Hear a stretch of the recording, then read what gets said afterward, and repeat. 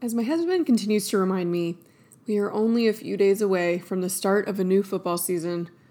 And usually I am wholly uninterested in what goes on in the field.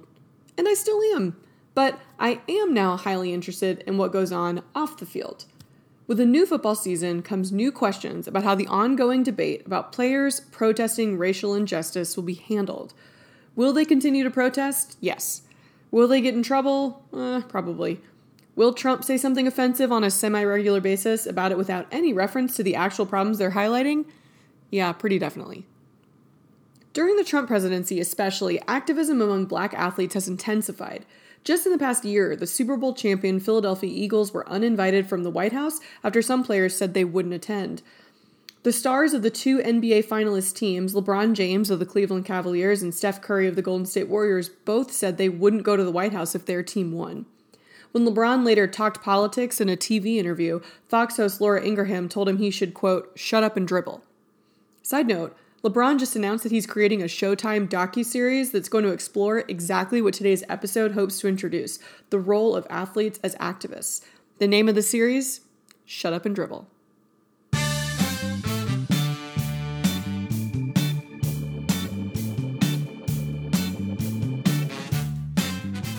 On today's episode, we'll look at various theories on protest before diving into the rich history of black athletes speaking out on black issues that have come long before Colin Kaepernick sat on the bench during the national anthem.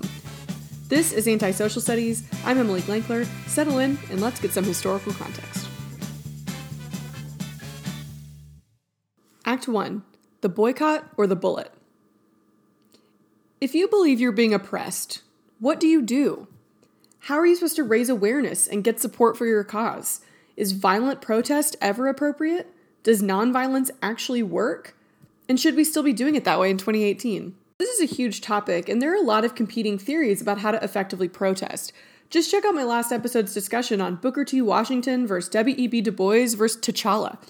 But for today, I want to focus on probably the two most famous Americans that epitomize the two main sides of this debate. On one side, we have Dr. Martin Luther King Jr. You know him. He had a dream, Gandhi was there and told him not to be violent. Dr. King's big idea was civil disobedience. Break the law peacefully. Never resort to violence, even if violence is committed against you. Think about how hard of an ask that is, especially to a community who has been enslaved, then disenfranchised, lynched, and oppressed for centuries. Dr. King is telling them, take the high road, be better than your enemy, and more than that, love your enemy. I mean, we're from the future and we know that it worked, so we don't think about how radical that is, but whoa. And now, we typically teach the civil rights movement in history classes as the MLK show, and I get it, he was a huge part of this movement and he deserves all the attention that he gets, but it's misleading because it makes us believe that Dr. King was the voice of the movement. In reality, he was a voice of the civil rights movement. A really important voice, obviously, but just one. Another voice that was critical to the civil rights movement was also highly critical of Dr. King. See what I did there? A little wordplay. Malcolm X disagreed with MLK on almost everything. He didn't believe in violence for the sake of violence, but he did believe that violence should be on the table as a possible tool for African Americans. One of his most famous speeches, The Ballot or the Bullet, basically tells the government, the ball's in your court. You can guarantee our rights and our full equality, give us the ballot, or you can choose the bullet. Today, Malcolm X is often vilified, or possibly worse, ignored by U.S. history textbooks. He typically serves as the character foil to our protagonist, Dr. King. I understand why people fall into this trap, and to some extent that's a really effective way to understand each of these men, but it really diminishes Malcolm X's legacy. There were a lot of African Americans who liked his message better than Dr. King's. They were frustrated about being told to turn the other cheek from white racists as they burned crosses in their front yard and bombed their homes. Both men had the same goal, to achieve full civil rights for African Americans. They actually met only once in their life as they both attended a Senate debate on the 1964 Civil Rights Act. They were both assassinated within 4 years of that meeting. So, how did these two men come to have such different approaches to protest? Well, Martin Luther King was raised in the middle-class Sweet Auburn neighborhood of Atlanta. His father, a pastor, and his mother, a schoolteacher, his dad, Martin Luther King Sr., was an early leader in the civil rights movement, heading up the NAACP chapter in Atlanta. King went to Morehouse College when he was just 15 years old. He later attended seminary in Pennsylvania, and he eventually earned his doctorate in systematic theology in Boston, where he met his future wife, a young singer also from Atlanta named Coretta Scott. In some ways, Malcolm Little had many similarities with King. Malcolm Little was Malcolm X's birth name. He changed his last name to X to symbolize his lost African name that was changed when his ancestors were enslaved. His father was a lay preacher and was also active in the early civil rights movement. Both Martin and Malcolm were gifted speakers. King was elected president of his predominantly white senior class at seminary, while Malcolm was elected class president at his high school, but their differences are more telling than their similarities. First, whereas King's father was active in the more moderate NAACP, Malcolm's father was a leader in the Universal Negro Improvement Association. If you remember from last episode, this was the brainchild of black nationalist Marcus Garvey. He believed that black people should stop relying on white people to change their situation. They needed to take matters into their own hands. Malcolm's childhood in general was dramatically different than Martin's. He was the fourth of 8 children, and his father, Earl Little, was hunted by white supremacists to the point that he moved his family around, eventually ending up in Michigan. But even in the North, a racist mob set their house on fire when Malcolm was only 4 years old, and as he tells it, quote, "The white police and firemen came and stood around watching as the house burned to the ground." His father moved the family again, but just 2 years later, Malcolm's father's body was found on the municipal streetcar tracks. Even though many believed a splinter group of the KKK called the Black Legion murdered Earl, the city officially ruled his death a streetcar accident, making it impossible for his family to receive the large life insurance policy that Malcolm's father had purchased in order to provide for his family in the event of his death. Never recovering from her grief, Malcolm's mother was committed to a mental institution when he was 12. He was separated from his siblings and placed in foster care. As a child, Malcolm was incredibly bright, but when he told his English teacher he wanted to go to law school, their reaction was that he should be more realistic and consider a job in carpentry instead. At that point, Malcolm was like, "Screw this, I'm dropping out." So he did. He moved to Boston, where his half-sister lived, and he fell into a world of drugs, gambling, and crime. Sentenced to 10 years in prison, Malcolm read as many books from the prison library as he could, and he eventually found the Nation of Islam, a small branch of black Muslims who used their faith to also support black nationalism. Even though he eventually left this more radical Nation of Islam to become a mainstream Sunni Muslim, this is just one more step in his life that causes Malcolm to feel and be perceived as an other in American society. While King adheres to many, quote, typical American values, especially Christianity, Malcolm is viewed as more foreign, more dangerous. So it should be easy to see how each man came to his own very different conclusion about how to achieve civil rights.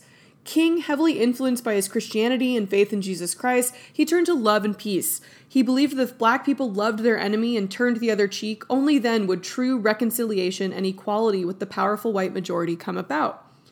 But it should also be easy to see now why that argument might not work for Malcolm.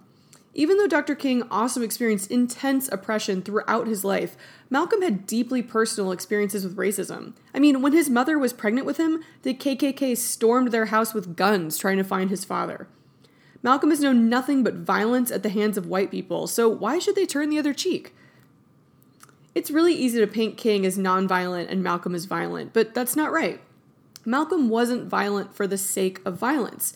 He just didn't think it was prudent to rule out violence as a tactic for African Americans fighting for civil rights. As he saw it, the South used violence against the United States to fight for their state's rights to own slaves. Why shouldn't black people be able to use violence to fight for equality? If you have the time, I seriously encourage you to listen to a speech by Malcolm X. He's seriously an incredible public speaker. I listen to his speech, The Ballot or the Bullet, with my students every year, and still, every time, his words spark a heated passion in my chest that makes me want to go out and fight oppression at every turn. And I'm a privileged white girl from the suburbs. It's impressive. I can't even imagine how it must have felt to be an African American in the room listening to Malcolm preach about the importance of black communities lifting each other up, creating economic independence free from white control, and yes, using force if necessary. Unfortunately, another similarity in the lives of Martin and Malcolm is the fact that they both were assassinated. After taking the Hajj, or the pilgrimage to Mecca, and learning from the more peaceful rhetoric of the Quran, Malcolm became more optimistic about the prospects of peaceful reconciliation for America's race problems. He even said that America could be the first country to, quote, have a bloodless revolution. This movement toward peaceful resolution made him gravitate away from the Nation of Islam, which angered some of its members. He was shot and killed by a radical black Muslim while giving a speech in New York City in 1965. Just 3 years later, Martin Luther King was shot by James Earl Ray, a white supporter of segregation at the Lorraine Motel in Memphis, Tennessee. So, the question for today's episode remains, which approach worked? Was it King's civil disobedience or Malcolm's violence if necessary? On the surface, Dr. King's philosophy definitely won out. The boycotts, the marches, the freedom riders, and the sit-ins of the 50s and 60s all conformed to King's vision of civil rights protest. However, I would like to propose a theory that King's nonviolence would never have been as effective without the threat or possibility of Malcolm's violence. Here's what I mean by this. The epic legislation of the Civil Rights Act of 1964 and the Voting Rights Act of 1965 were passed just as Malcolm was gaining national attention before his death. I would argue that the threat of a turn toward a more aggressive approach for the civil rights movement spurred many white moderates to push for legislation in order to avoid an all-out black revolution. It's important to remember that Dr. King was not beloved by all in the 1960s. In fact, many saw Dr. King as dangerous to American society, but he was undeniably better than Malcolm in the eyes of the white majority. So, would presidents and senators have given as much attention to King's ideas if they hadn't been worried that neglect might push more African Americans into the arms of a radical like Malcolm? I don't know. But no matter what your own personal beliefs are about various forms of protest and the possibility of violence, Martin and Malcolm set the stage for modern discussions about the voice of oppressed people in the United States and around the world. And who would have thought that the arena where these philosophies would play out in the future would be the world of sports?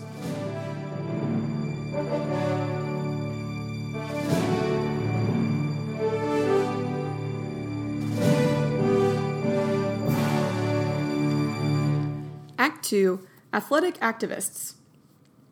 Black athletes have been an important voice for the African American community for decades. Think about it. In a century of segregation, oppression, and limited opportunities for advancement, sports was one of the earliest arenas where black people got a relatively fair shot.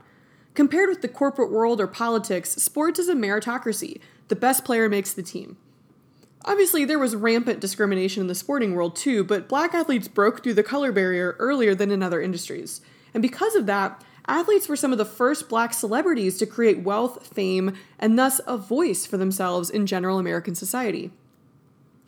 Jackie Robinson broke the so-called color barrier when he became the first African American to play Major League Baseball, joining the Brooklyn Dodgers in 1947. Of course it was in Brooklyn. Those hipsters are always trying to one-up the rest of us. He stayed relatively quiet while he was still playing, knowing that he would probably be kicked off the team if he spoke out against segregation, but after retirement, Jackie Robinson became active in the civil rights movement, especially in a regular column that he wrote for the New York Post. He publicly called out political leaders, especially JFK, whom he saw as making too many compromises with white Southern segregationists.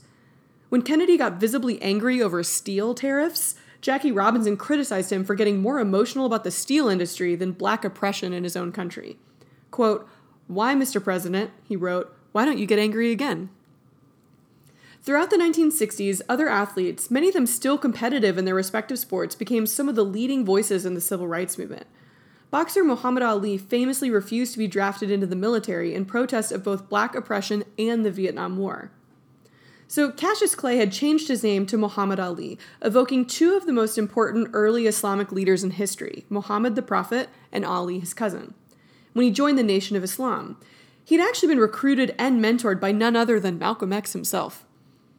On being drafted into military service, Muhammad Ali said, quote, "Why should they ask me to put on a uniform and go 10,000 miles from home and drop bombs and bullets on brown people in Vietnam, while so-called Negro people in Louisville are treated like dogs? If I thought the war was going to bring freedom and equality to 22 million of my people, they wouldn't have to draft me. I'd join tomorrow." End quote. At the young age of 25, Muhammad Ali was sentenced to 5 years in prison, stripped of his championship title, and his boxing license was suspended. His conviction was later overturned, but he was hated by many in the white majority across the country. Sports Illustrated ran an editorial calling him a demagogue. A popular TV host called him a disgrace to his country. Even Jackie Robinson criticized Ali's actions, saying, quote, "He's hurting, I think, the morale of a lot of young Negro soldiers over in Vietnam. And the tragedy to me is Cassius has made millions of dollars off the American public, and now he's not willing to show his appreciation to a country that's giving him, in my view, a fantastic opportunity." Quote. I mean, we're hearing almost identical arguments today about Colin Kaepernick, right? 1 year later, in 1968, the Olympics were held in Mexico City. And first off, 1968 was an insane year in United States history. Dr. King and Bobby Kennedy, the apparent Democratic candidate for president, were both assassinated within 2 months of each other.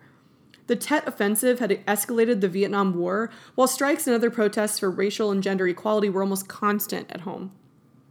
And some black athletes got together in an attempt to boycott the Olympic Games to raise awareness about the treatment of African Americans in the U.S., but it never fully came together. Notably, O.J. Simpson, Heisman Trophy winner, world record-holding track star, and arguably the most famous black athlete at the time, refused to join the boycott. Speaking about black political activism, he famously said, "I'm not black, I'm O.J." Although the boycott never got off the ground, the most famous image of those Olympic Games would be 2 black American sprinters on the podium, holding their black-gloved fists in the air as the national anthem played.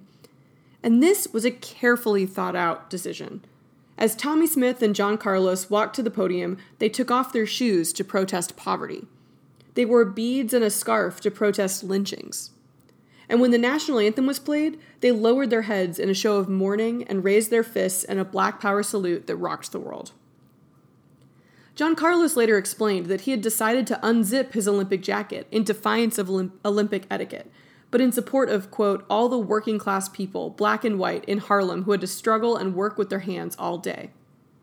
He'd also deliberately covered up the USA on his uniform with a black t-shirt to, quote, reflect the shame I felt that my country was traveling at a snail's pace towards something that should be obvious to all people of goodwill. Then the anthem started and we raised our fists into the air. Smith and Carlos were suspended from the U.S. track and field team and immediately kicked out of the Olympic Village. The International Olympic Committee called the protest a deliberate and violent breach of the fundamental principles of the Olympic spirit. Side note, the IOC was led in 1968 by the same man who was in charge in 1936, when they allowed the Olympic Games to be held in Nazi Germany. I guess they didn't have an issue with the Nazi salute, just the Black Power fist. As the 1960s came to a close and the nation sunk down exhausted into the 1970s, athlete activism also declined. For one, the civil rights movement lost steam after 1968, but also as the world of sports became more heavily corporatized, with sponsorships and a celebrity's brand to consider, athletes were disincentivized from speaking out on divisive issues. For example, in 1992, when Michael Jordan was asked to support a black Democratic candidate running for the U.S. Senate in his college state of North Carolina, go Tar Heels, he declined, saying, quote, Republicans buy sneakers too.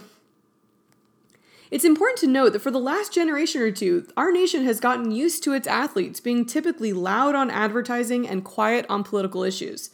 People are perfectly comfortable seeing athletes pushing McDonald's cheeseburgers and Coca-Cola, Breakfast of Champions, but it's been rare to hear an athlete contribute to a larger, more impactful national conversation. Of course, this has all changed in the past few years, and it's freaking some people out. Whatever your thoughts are on the current protests and political statements by athletes, it's important to understand that this is not new. Black athletes especially have a long and rich history of speaking up on issues facing their community. I mean, they took a break in the 80s and 90s to make some money selling shoes, but now they're back. They're picking up where athletes like Muhammad Ali, Tommie Smith, and John Carlos left off. Instead of black gloves, they have Twitter open on their iPhone, and instead of standing on a podium, they're taking a knee.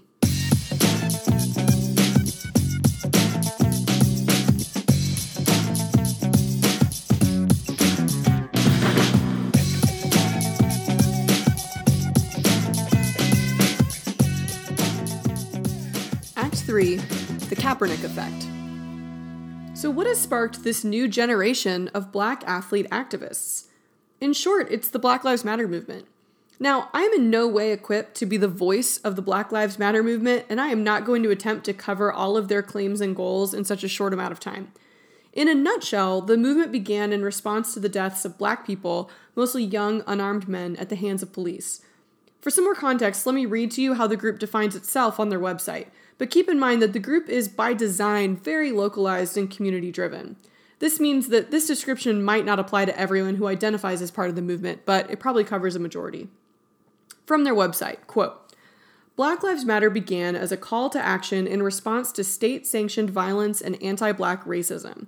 Our intention from the very beginning was to connect Black people from all over the world who have a shared desire for justice to act together in their communities. The impetus for that commitment was, and still is, the rampant and deliberate violence inflicted on us by the state. Quote. First, Colin Kaepernick was not the first nor the only athlete to protest injustices against Black people in the United States. I mean, just recently, in 2012, LeBron James and Dwayne Wade and other NBA players wore hoodies partially covering their faces in a social media post to protest the killing of unarmed Trayvon Martin, who was wearing a hoodie when he was killed by a neighborhood watch person. 2 years earlier, the Phoenix Suns and San Antonio Spurs wore jerseys with their team name in Spanish to show support for immigrant communities in their states. In 2014, 5 St. Louis Rams players protested the decision not to indict the police officer who shot and killed Michael Brown by walking onto the field with their hands raised in the air, in reference to the claim by some observers that Brown had his hands up when he was shot. Although the St. Louis Police Officers Association demanded the NFL discipline the players, they were not fined because the team said they were exercising their freedom of speech. But the most lasting protest, so far at least, began in 2016 when Colin Kaepernick sat on the bench during the national anthem. No one even noticed until the third game, at which point Kaepernick explained himself. Quote, I am not going to stand up to show pride in a flag for a country that oppresses Black people and people of color. To me, this is bigger than football, and it would be selfish on my part to look the other way. There are bodies in the street and people getting paid leave and getting away with murder. After a backlash from groups saying it was disrespectful to veterans to sit during the national anthem, Kaepernick and a teammate, Eric Reed, met with former pro football player and Green Beret, Nate Boyer. At the meeting, the three men did what no one in our government or news industry seems to be able to do. They sat down and had a respectful, rational conversation about their different perspectives and then came to a compromise. Out of that meeting, Kaepernick and Reed decided to kneel instead. He explained, quote, we were talking to Boyer about how we can get the message back on track and not take away from the military, not take away from fighting for our country, but keep the focus on what the issues really are. And as we talked about it, we came up with taking a knee, because there are issues that still need to be addressed, and it was also a way to show more respect to the men and women who fight for this country. Quote. So they've explained the decision to kneel as someone showing respect for an injured player on the field. Essentially, they believe the United States is injured, and the decision to kneel comes from a place of respect and patriotism. Of course, not everyone sees it that way. Other NFL players followed suit, as well as professional and amateur athletes across the country. Then President Barack Obama notably did not come out in full support of the movement, which many activists were hoping for from the first Black president. His response tiptoed between both sides, saying, quote, I want Mr. Kaepernick and others who are on a knee, I want them to listen to the pain that may cause somebody who, for example, had a spouse or a child who was killed in combat, and why it hurts them to see somebody not standing. But I also want people to think about the pain he may be expressing about somebody who's lost a loved one that they think was unfairly shot. Perfect politician's answer. Kind of pissed both sides off. President Trump has taken a stronger stance, to say the least. At a rally, he stated, quote, wouldn't you love to see one of those NFL owners, when somebody disrespects our flag, to say, get that son of a bitch off the field right now. Out. He's fired. He's fired. It was at this point, after the son of a bitch speech, that the NFL seemed for a brief moment to unite in support of their players. That next week, entire teams knelt or held hands in solidarity, even some team owners. But that didn't last long. Houston Texans owner Bob McNair decried that, quote, we can't have the inmates running the prison. Ugh. As it turns out, comparing a group of mostly Black employees to inmates is not a great move. He apologized, but then he made a statement that he regretted his apology. Oh, good God, man, get it together. As a group, NFL owners came together in March of 2018 and crafted a new league-wide policy. If players were on the field during the national anthem, then they have to stand or else they could be fined. Players can choose to remain in the locker room, however, until after the anthem had finished playing. It's a sort of compromise, but it definitely favors critics of the movement by literally hiding the protest away behind closed doors. For his part, Kaepernick hasn't been signed to another team since the end of the season when the protests began. And now, I know very little about football statistics by choice, and sports fans have different opinions on this, but what I've gathered is that, based on his stats alone, it's weird that no team has picked up Kaepernick. He's no Tom Brady or some other quarterback whose name I definitely know, but he does have a higher pass completion rate, more rushing yards, and less interceptions than other quarterbacks that are currently playing in the NFL. It would appear that Kaepernick has been unofficially blackballed by NFL owners, and even if it's not a coordinated effort, there hasn't been a team willing to pick him up since his protests began. But based on what I've seen, it seems pretty clear to me that Kaepernick paid attention in history class. His protest is textbook King-style civil disobedience. Break the law, break the NFL policy, but do it peacefully. So, if he's studied the past, then he should be comforted by the fact that even though he hasn't gotten to throw a football in a while, historians are already lumping his name in with names like Jackie Robinson and Muhammad Ali. Not too shabby, Colin.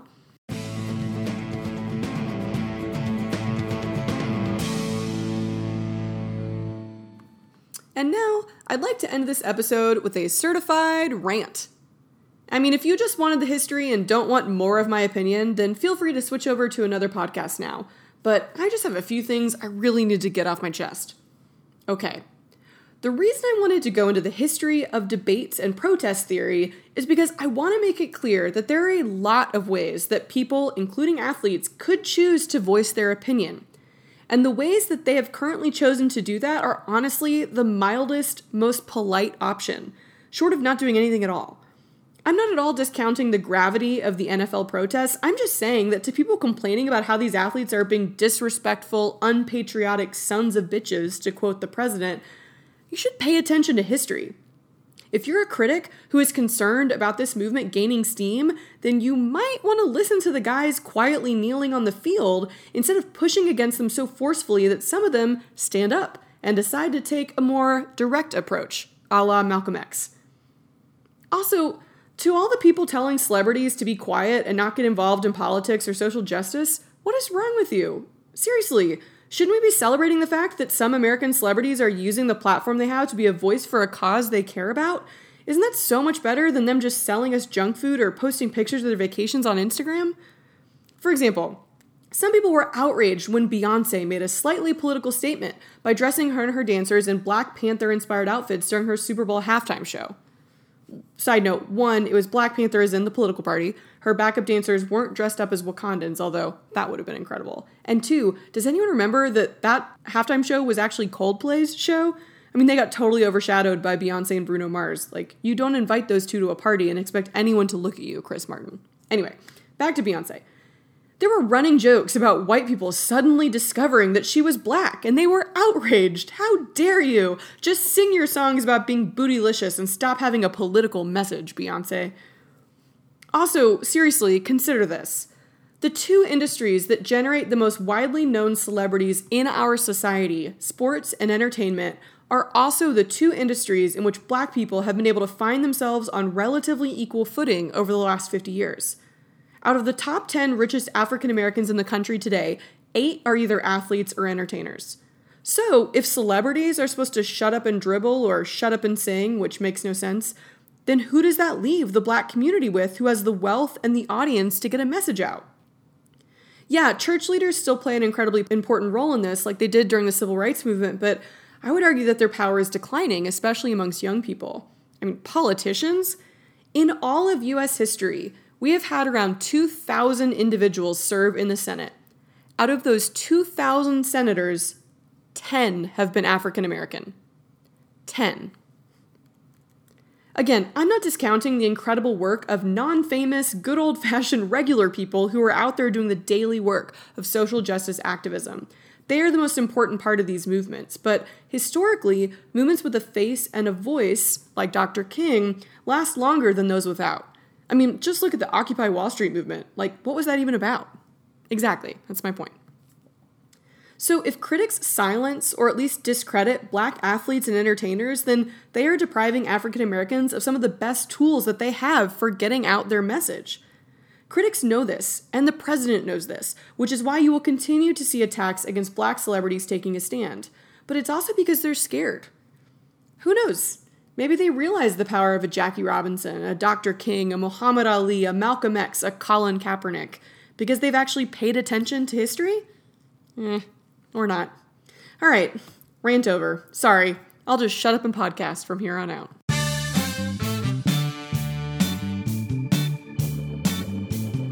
For a transcript of today's episode and for teaching resources, if you want to talk about this in your classroom, check out www.antisocialstudies.org. And don't forget that if you like what I'm doing, please subscribe to my podcast so you will know when the next episodes are up. And if you really like what I'm doing, then go to iTunes or wherever you get your podcasts and give me a review. Thanks!